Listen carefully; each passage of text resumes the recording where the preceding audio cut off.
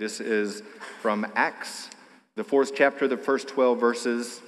If you remember from last week, if you were here, Peter and John have just healed a man near the temple, and now they are talking to a huge group gathered there.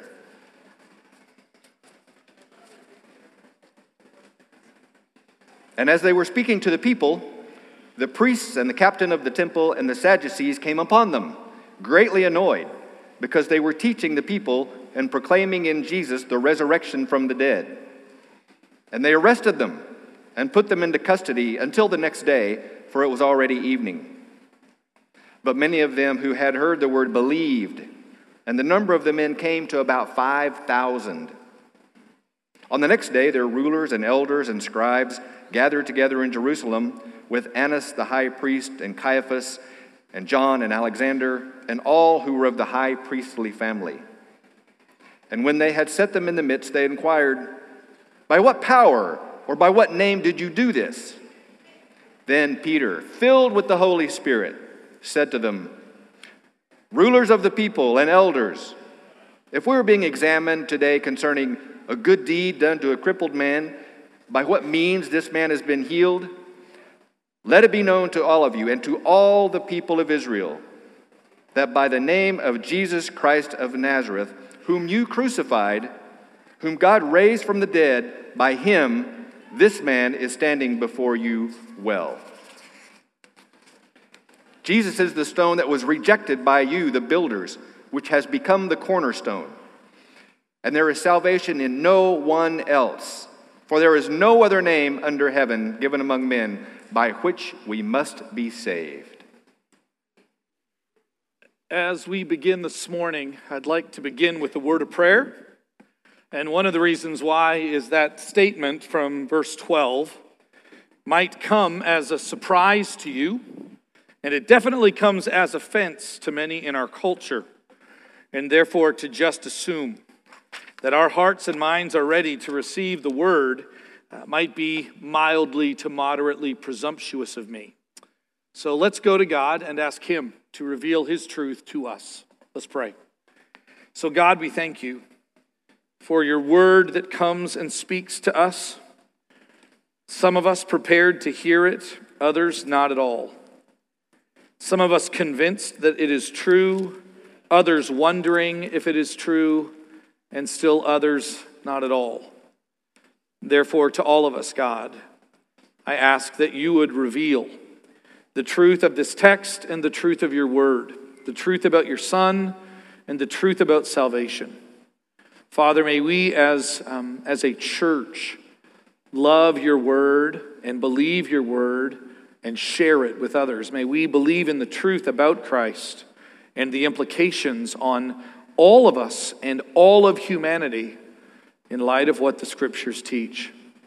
In this day and age where we are so afraid of saying the wrong thing, may we not overspeak or underspeak ever the truth about Jesus Christ. It's in his name we pray, and all God's people said, amen. So this morning in first service, we had baby dedication, and you missed it. It was awesome. There were parents with their little ones, and they were holding them, and their little ones were, you'll never guess, cute. Like really, really cute. And not only that, they were like well-dressed. Everybody seemed prepared, and like families were in the first few rows. I'm sure they called people, "Hey, little Jimmy's getting dedicated tomorrow. You've got to come and see this. It's awesome." And Beth got up. She leads our early childhood department. And London, who serves with her in that ministry, they stood here, and truly the entire stage was set with parents who had planned not just how to receive this child, but then where everything was going to go from there. I mean, if you think like picking the color for the baby's room, and that's why we got to find out, what the baby is before, as soon as possible, because we have lots of planning that we need to do. And just plan. And then the child's job is to destroy all of those plans, right? So here was the challenge. Here is your child given to you by God. Love them well. Train them well. Teach them to grow up in the knowledge of God and respond to God faithfully. Parents, do you commit to do this? And all the parents said, we do. And I'm thinking, you have no idea what that's about. You have no idea. It's one thing to plan. It's another thing to take the baby home, right? I go back to these analogies because they're so powerful. I remember planning and looking at her and going, I mean, I'll tell you, there's nobody else I'd rather spend the rest of my life with. You are amazing. You look amazing. And I said, I do. And I had all these plans. All these plans about like what we would do together and what our family would look like. And just kind of, I just had all of these plans. And then we came home from the honeymoon, right? Actually, a day early, which we didn't plan. And it just began to unravel from there. I don't mean good or bad. I just mean like it just happens. And we had plans. And then life happened. To quote the insightful words of Mike Tyson. Let me say that again. To quote the insightful words of Mike Tyson, who for many, many years, you guys know who Mike Tyson is? Okay, was a boxer. And he was really, really good for a long time, and nobody knew how to beat him. And so they would sit down, they would ask people, you're about to fight Mike Tyson, what is your plan? And they would say, well, I'm going to do this, I'm going to do that. The reason why I can beat Mike Tyson is this and that, and he's never dealt with this or that. And so I think if I just do this or that, then I think I can beat Mike Tyson. And then he would get in the ring. And so they would ask Mike, hey, Mike, you're going to be fighting blah, blah, and he's got a plan. And Mike Tyson responded back, I love this line, everybody's got a plan till I punch him in the face. Like, that is brilliant.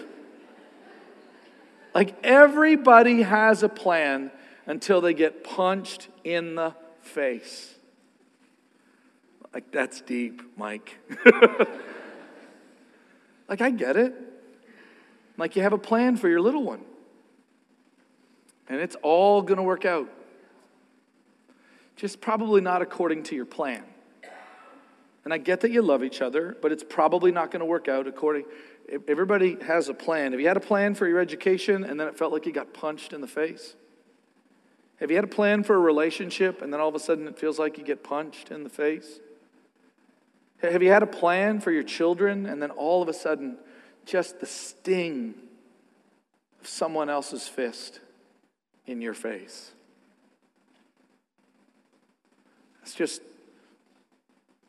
It's important for us to realize that there are all of these plans that we might have that in the end may not actually prepare us for game day. Right? Anybody have a team that had a plan yesterday? Right? What happened? Did you not plan? No, I promised you, we planned. And so did they. And this is how it ended up. And it's not how I planned. So that's life. Now this is what our text says. The text says that Jesus Christ has come and that he is the only name given to people through which or by which we might be saved. That his name alone, that the person alone, that the work alone of Jesus Christ actually saves. So there's what God is doing. And so I want to ask you about, if you don't mind, your plan. Like someday you will meet the God of the Bible. I believe that. I'm not saying that all of us do. I don't assume that every one of you believes what I believe about this. I think a lot of you do. I don't think all of you do. That's okay. But this Bible actually teaches that there will come a day where you and I, every one of us, will stand before God, and the Bible describes God as holy and righteous and loving and merciful and gracious. And yet he's got, to say high expectation, he's got perfect expectation. And not only that, but he's got perfect knowledge. And he is all powerful. So your whole plan when you got in trouble with your parents was to do I didn't know. Remember that one?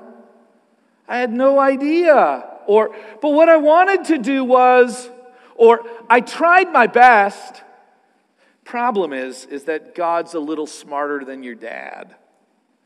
And he not only knows the reality of you, like the fullest truth of you, but he actually even knows it better than you do. That's what the Bible teaches. That God knows you and your heart better than you do. Just think about that for a moment. That's what the Bible teaches. So when you meet him, and the Bible says you will. You might not believe that, okay? But the Bible says you will. Just think for a moment. So what's your plan? What's your plan to deal with a righteous God who, according to the Bible, feels as though you have wronged him? That you have lived your life for something other than for his glory? That you have, in fact, wronged him and those around you to various degrees? And what's your plan to make that right? And I believe that most of us, even throughout human history, we have had different ideas about what we can do.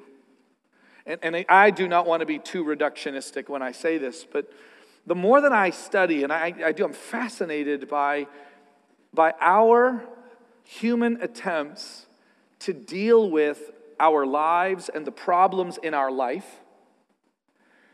The ultimate direction and destination that we go, and all the thoughts that just kind of swirl around that. I'm absolutely fascinated about how, for literally thousands of years, humans have wrestled with this. And we've come up with what we think are a number of different plans. And again, I don't want to be too reductionistic, but I really think that humanity really has one plan. That when you sum up even the concept of what religion, as practiced by humans, like even before the time of Jesus, they had one plan, and that plan went kind of like this: be good. You need to be good. I love watching or reading people as they try to describe this. And recently I stumbled across this TV show called The Good Place. And just absolutely fascinated about this attempt to understand like what happens when we die and why we go where we go and how all of these things fit together and just how absolutely inadequate we are. Utterly inadequate. You get lines like this: "Hi, my name is Jen. I am the all-knowing judge of the universe. I know absolutely everything. I know all the things that have happened. What's your name? Who are you?" Okay, Jen, think of what you just said. It's fascinating how this show cannot talk adequately or appropriately about these things. So surprise, surprise, in the end, the show is about just being good. Just follows the way that we think about it. Actually, when we say be good, what we really mean is at least try. Right?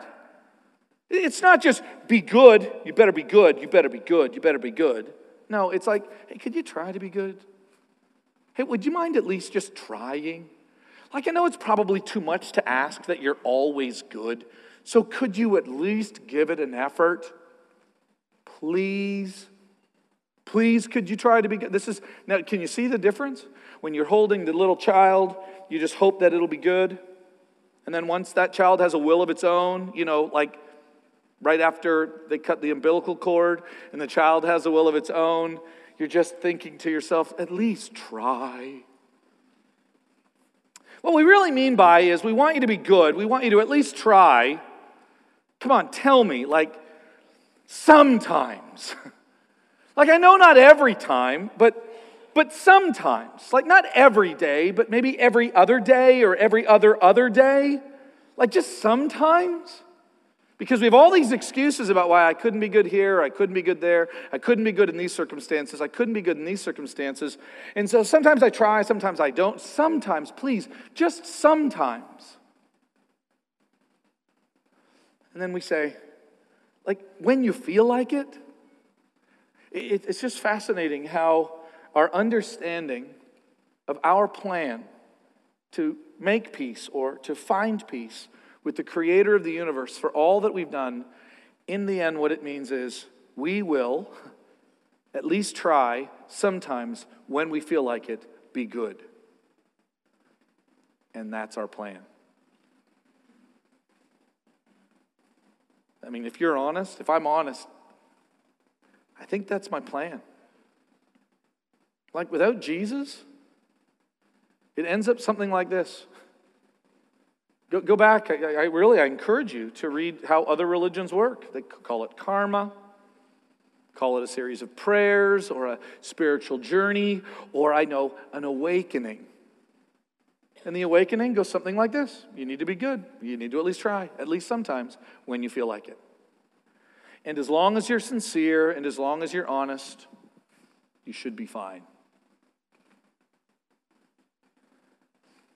Now, what the Bible says about this all-knowing, all-powerful, loving, gracious, merciful, holy, righteous, and perfect God, which we get from the Scriptures, is He has revealed to us, like, our condition and our problem.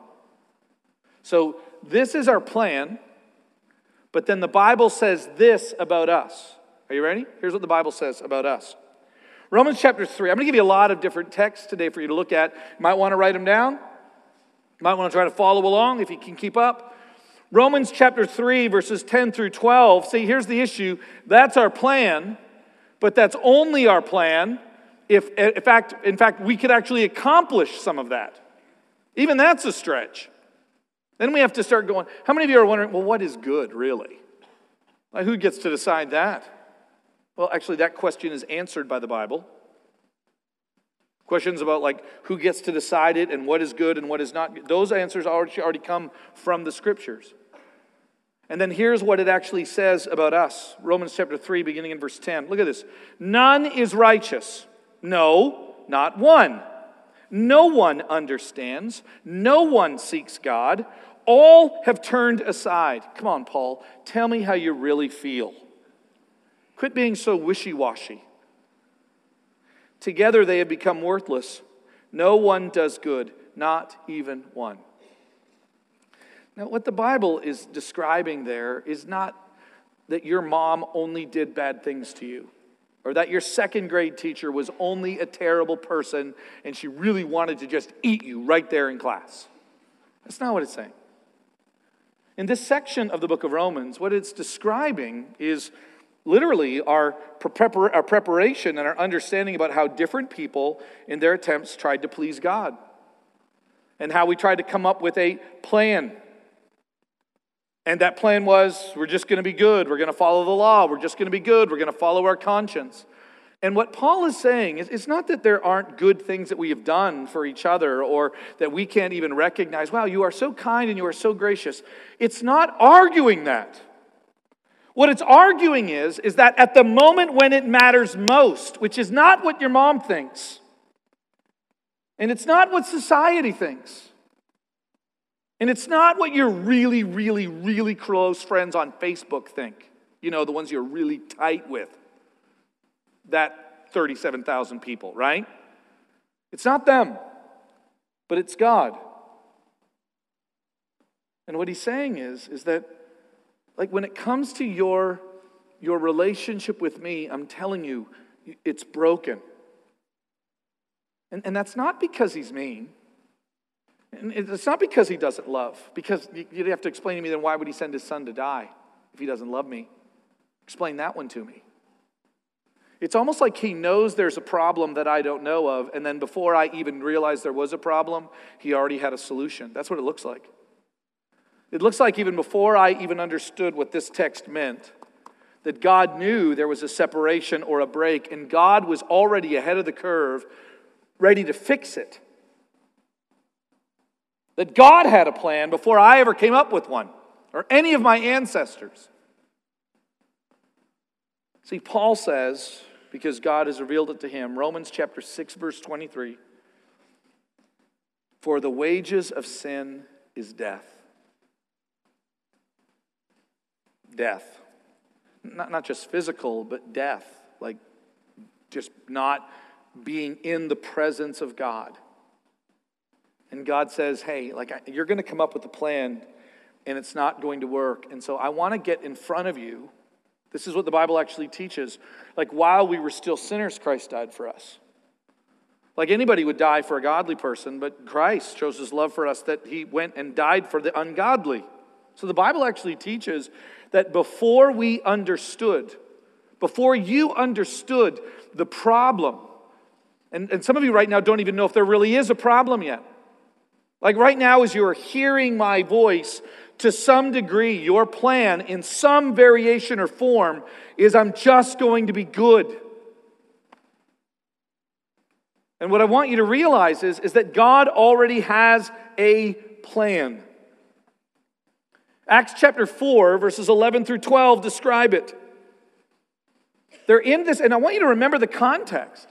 The context is a bunch of people who are descendants of Abraham, who are in fact priests and leaders of Israel, God's covenant people.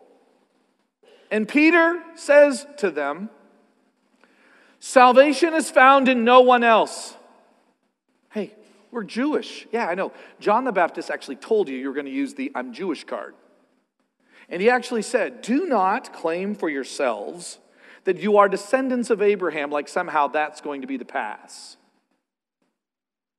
Christians love to do that. I mean, truly, I guess if they're not riding on their own goodness, they're riding on grandma's back into heaven. You know what I'm saying? They're literally trying to I'm just going to walk really close to my mom, and maybe Jesus won't recognize me. I'll just try to get in on her goodness or his goodness. So you're going to marry well and just kind of try to sneak in. So Jesus says to these very devoted, intelligent, committed, well-intended. I don't know why I mean, honestly, I don't know if I don't agree with them, but I have no reason to say that their intentions aren't good. And Peter says, this Jesus is the stone that was rejected by you, like you rejected him. God sent his son, you rejected him. And you're the builders. And by the way, that's now become the cornerstone. That's what that verse says, verse 11. God's plan, you rejected. You, the builders, rejected the one stone that you were supposed to use. But by the way, whether you reject it or don't reject it, you cannot subvert God's plan.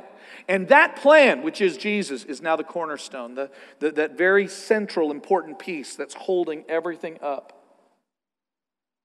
It's a reminder, God doesn't ask for, your opinion on these things. I like to remind people, God never has asked me my opinion on a plan. He has one. And it's my responsibility to understand what it is and to share it. Look at verse 12. So Peter says to these devoted, well-intended, religious leaders who've decided to reject Jesus and just go back to the plan of Moses.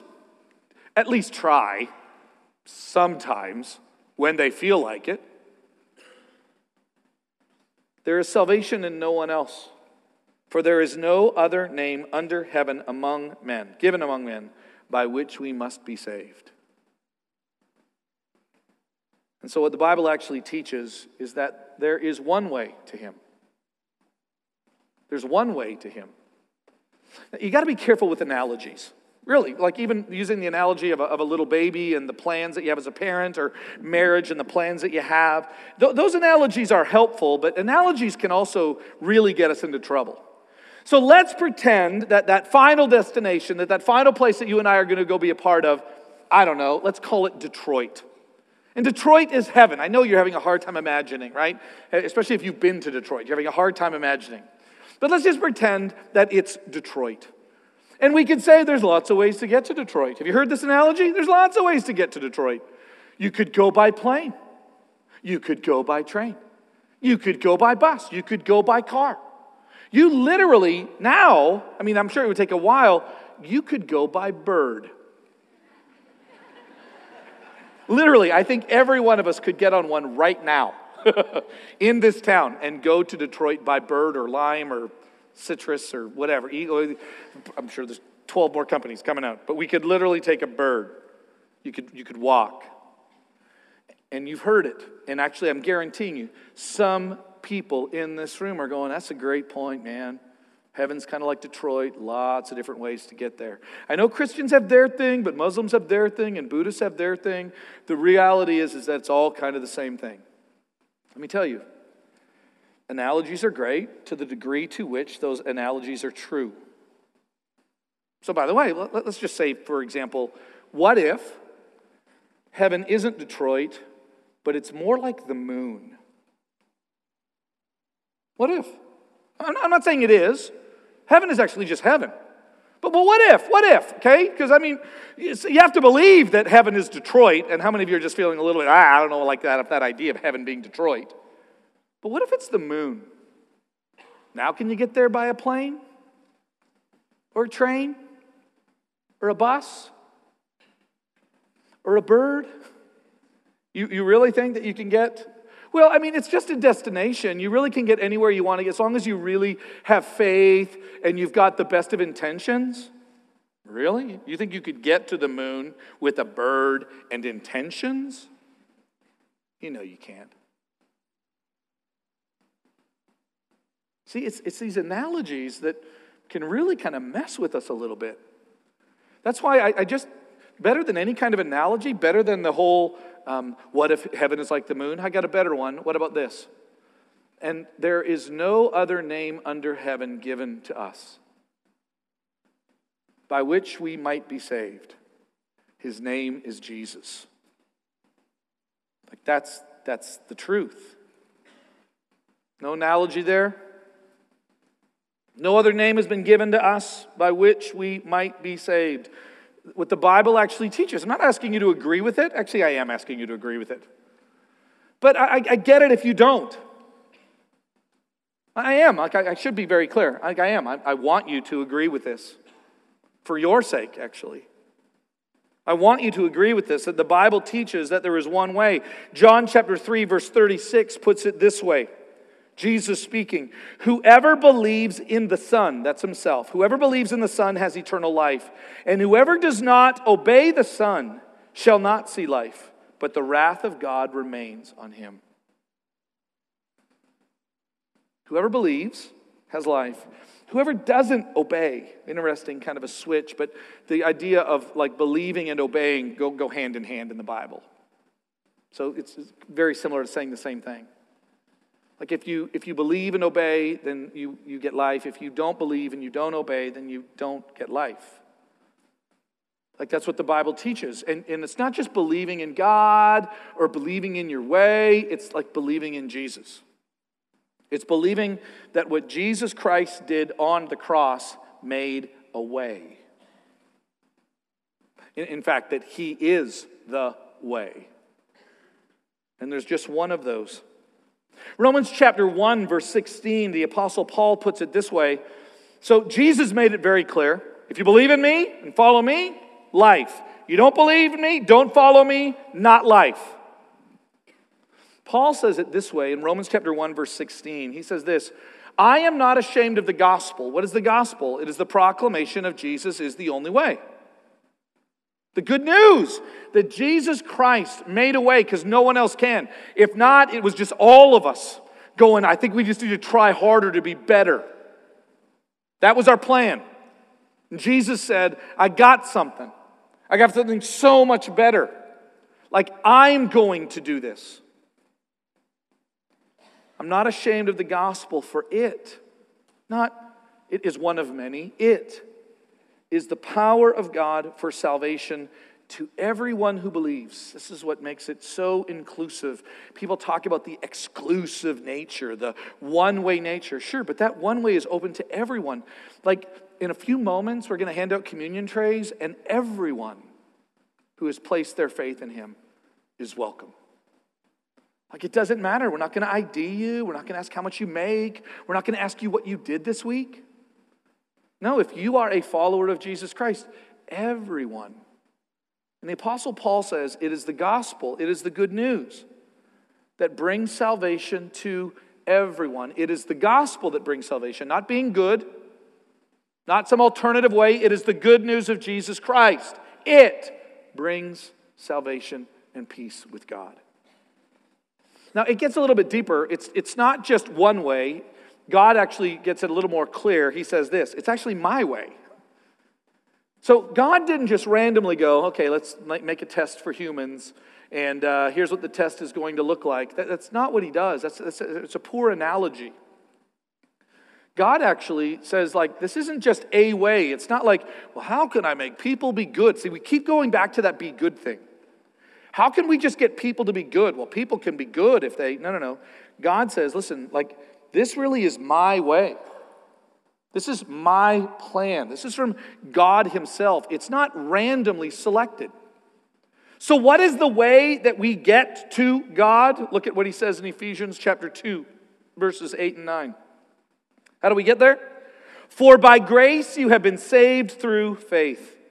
And this is not of your own doing. It is the free gift of God. See where it comes from? It's my way.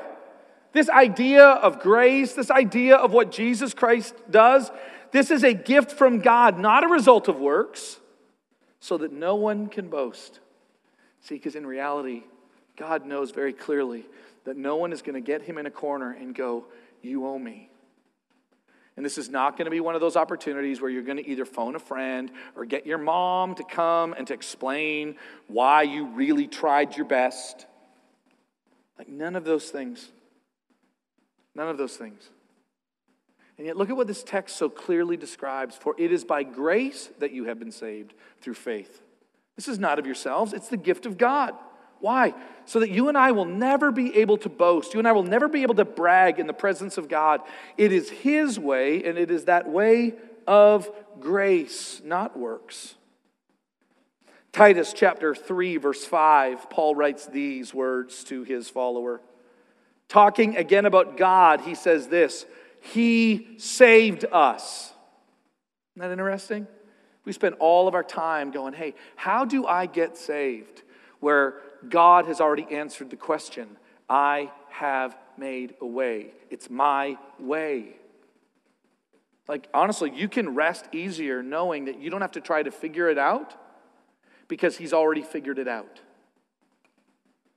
He saved us not because of works done by us in righteousness, but according to his own mercy, by the washing of regeneration and by the renewal of the Holy Spirit. Wow.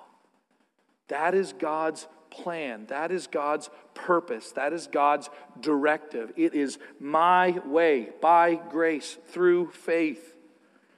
It is you actually letting go of what you're trying to do. It is you not trying to just figure out another standard or make your own standard or becoming your own little tribe that has your own little standard, and then you're angry at other little tribes that have a different standard, and then you just fight, and then you go to war, and then you hurt one another. That's what we do. And I'm not just talking about the American political process. This is what we always do. We surround ourselves with other people that think just like us. We exclude others. We come up with our version of good and wrong and bad and right. And then we hurt each other. God goes, no, I have a plan, and it's my plan. And it's my plan. Do you realize the freedom that can come in you? When you realize like what you're trying to figure out has already been figured out? That what you're trying to do and what you're trying to become has already been done for you? Just think about that for a moment. It's already been done. So how do I get some of that? And the answer is, what does the text say? God's way is what? By faith. Now, here's where we get into trouble, is we always just think faith is like the biggest thing. I still remember coming to the realization that as much as we talk about you got to believe and it's all about faith, that really, that as wonderful as that is, we sometimes forget just the my way part, the God part. So not only is it one way, and not only is it like my way, meaning God's way, not my way, but God's way, but actually it's even deeper than that. As you keep on getting down here, and we talk about the way, or the truth, what Jesus does is he embodies that. What God does is he embodies that. So it's not just one way, it's God's way, and it's not just God's way, it's actually God. Like God comes down and goes, it's me. Like I'm the one behind all of this. Like if you're wondering like how all of this works, ta-da, it's me. Even when we talk about faith, here's what it's like. It's like, have you ever been like in an airport and there you are in LAX and you're trying to figure out a way because you're in between flights and you've got to figure out a way to charge your phone. Not that this has happened to me recently because you're on your way to Japan and you're trying to figure it out. And I have everything I need to get my phone to charge except for electricity. That's the one thing I was missing. But I've got the power cord. I've got the phone. I just need like a pluggy thing that I'm going to probably try to put in and it'll be upside down. Seriously, why do I always get that wrong? Turn it back around, right? And so you and I can run around with cord. We can run around with the phone, our lives, and faith. Do you realize, like, without Him, like without God, like your faith is useless. This is why, like faith, like in ourselves and for ourselves and just believing and really believing and super believing does nothing if the object of that faith isn't like real. And I'm going to say this word because it's a really important word. And you might want to say, I don't know if that's the best way to say it. I really think it might be. That one on the other side is in fact predictable. I know that almost makes it sound like, ugh. But in this day of uncertainty where I have no idea if my mom and dad are going to be home when I go home, like I have no idea what I can trust in or believe in, one word that I try to use to describe God is predictable. Meaning he's faithful. He follows through. This is the God who saves us. He's predictable. It's me. Like you can plug into Him. See, so it's not just the cord, it's not just faith, it is what Jesus Christ, what God has done. 2 Timothy chapter 1, verses 8 and 9, the Apostle Paul, again writing about this idea of God being the one, puts it this way: by the power of God who saved us and called us to a holy calling, not because of our works, but because of His own purpose and grace. See, there's the source. Like, there's the reason. We want to get into these debates about why has Jesus got to be the only way. I'm telling you, one of the reasons that we just have to agree upon, or at least I would challenge you to at least think through, is that it isn't just some kind of random guy. Like, that's why the claims of Jesus are going to matter so much. Because the Bible teaches there is one way, and the Bible teaches that that way is God's way, and the Bible actually teaches that that is in fact God who is doing it. And so in the end, this is why it becomes the critical fourth piece, is that God that we ultimately know as, His name is Jesus. One way, my way, me, my name is Jesus. Like that's what Acts chapter 4 is all about. Peter and the apostles sharing with their Jewish countrymen who thought they were already good with God. There's salvation found in no one else. Not Moses, not Abraham, but Jesus. He is the one that God planned from the beginning. He is the cornerstone. I know you've rejected Him, but He is the one, and you've got to deal with Him. And I'm telling you, my fellow Americans. I'm not even American yet, but my almost fellow Americans. Listen to me. Salvation is found in no one else. Not your mom, not your dad, like not your own good works, not your best of intentions, but Jesus and Him alone. Faith in Him alone. What He accomplished that you could never accomplish alone. John chapter 8, verses 23 and 24, Jesus says this about Himself. He said to them, "You are from below, and I am from above. You are of this world, I am not of this world. I told you that you would die in your sins, for unless you believe that I am He," meaning that I am the anointed one of God, that I am the chosen one of God. Like I'm not like another prophet. I'm not like Isaiah and Jeremiah. Those guys die, nothing changes in your relationship with God. I die, everything changes in your relationship with God. I am He. And if you do not believe that I am He, you will die in your sins. See, I still believe that to be true.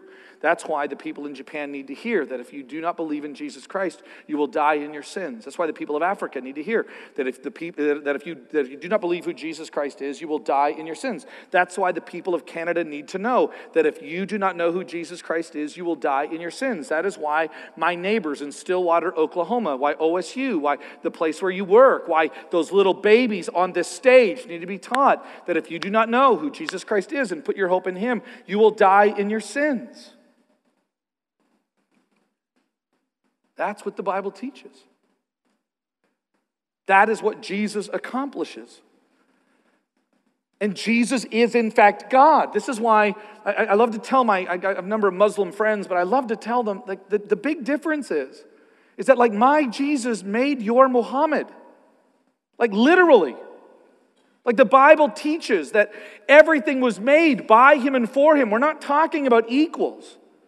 It's not just Jesus and He becomes on this long list of names. No, if you want to put the names of all the world religions and who their founders are, and then you get to God's plan of salvation through the Christ, through the Messiah, like that needs to be on a completely different page. Not because it's my religion, not because it's what I want, but because the Bible teaches that it's fundamentally different because everyone else's religion was just kind of thought up by other people who came up with this great elaborate plan, some more fascinating, some a little more coherent than others about being good.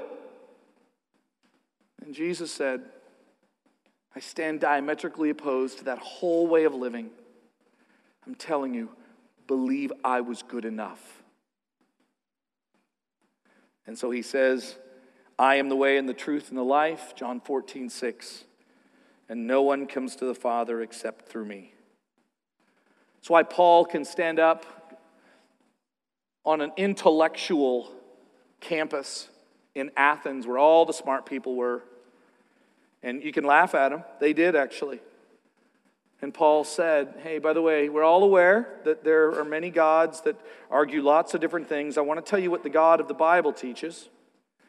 And then he says this, Acts chapter 17, beginning in verse 30, the times of ignorance God overlooked, but now He commands all people everywhere. And in the Greek, that literally means all people everywhere.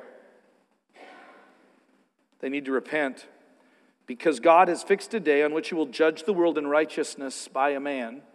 Jesus Christ was not only God, He was man. By a man whom He has appointed, and He has given assurance to this, to all by raising Him from the dead. So how do I know all this is going to happen? Because God raised Jesus from the dead. Actually, any of you guys planning to watch a football game this afternoon? You'll probably see it in the stands. Probably one of the best verses to argue this case is actually John 3:16. For God loved the world so much that He created lots of ways and lots of plans so that everybody could find Him. For God loved the world so much He sent His Son. And now it doesn't matter who you are, as long as you try, and whoever believes in Him will not perish, but have eternal and everlasting life. That's the story of God's love and His plan of salvation for you. Tell me, think through, What is your plan? To accept God's free gift? To continue to just try to do the best that you can and just kind of hope? I'd love to ask you, where did you even get the idea that your goodness God would take as credit for your problem? It's like me sitting in my bedroom trying to come up with a money that I think the bank might take. It's foolish. But God's way is good. And so we celebrate that. This time I'm going to ask our servers to go back. Part of our response, actually, this morning is to genuinely celebrate what Jesus Christ has accomplished for us. And so the servers are going to come and they're going to hand out trays. And I really want you to think this through. If you are a follower of Jesus Christ, which means you have placed your sin problem in the hands of God by faith, that you've connected to that source of forgiveness and peace by faith, that your plan is to stand before God and say, God, I'm with him, your son, the one that you sent. That's my plan, God. If that is true for you, when the tray comes, I want you to take the bread and take the cup. If not, it's okay. Let it pass. Use this time as an opportunity to reflect on what I've been preaching on. That what you are holding in your hands truly is a means by which you and I have peace and favor with God. And in a moment, when we all have it, we will share it together.